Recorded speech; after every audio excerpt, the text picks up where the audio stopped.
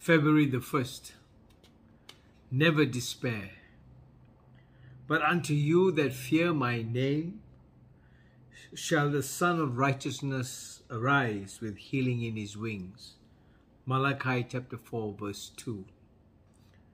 Charles Spurgeon writes that this gracious word, fulfilled once in the first advent of our glorious Lord, and yet to have a fuller accomplishment in his second advent, is also for daily use.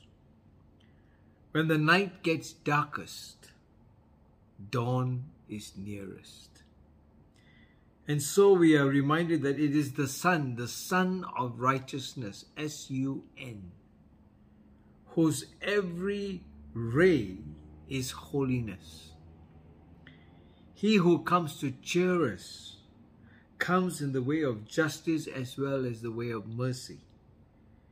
He comes to violate no law, even to save us.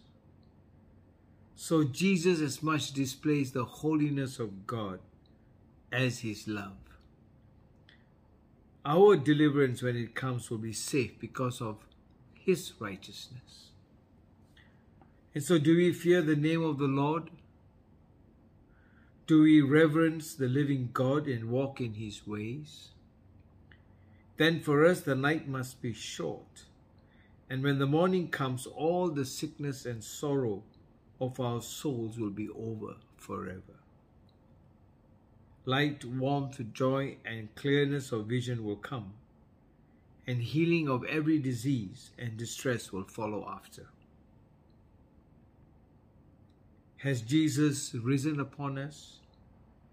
Let us sit in the sun. Has he hidden his face? Let us wait for his rising. He will shine forth as surely as the sun. Amen. So never despair.